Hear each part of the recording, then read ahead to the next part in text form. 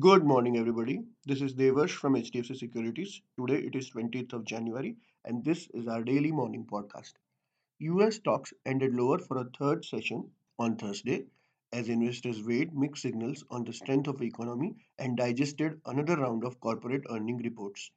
European shares recorded their biggest daily sell off of the year, and a global stock indexes posted a third straight day of declines. The People's Bank of China left the loan price rates unchanged, widely in line with the expectations. Japan's core inflation rose to 4% in December, the highest since 1981. Sun Pharma announced the acquisition of Concert Pharmaceuticals, a US based late stage clinical biopharmaceutical company with an extensive patent portfolio.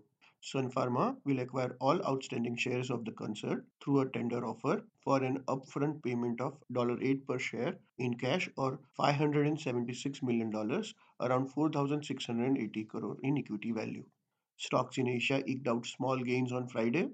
Nifty snapped a two-day rally on January 19th, pulled down by weak global cues. At the close, Nifty was down 57 points at 18,107. Nifty remained in a narrow band throughout the day. Nifty could stay in 18,000 to 18,250 band in the near term. Our markets are likely to open flat to mildly higher in line with higher Asian markets today. That's all for the day. Investment in securities is subject to market risk. For detailed disclaimers, do visit our website www.hdfcsec.com. Thank you for listening and have a profitable day ahead.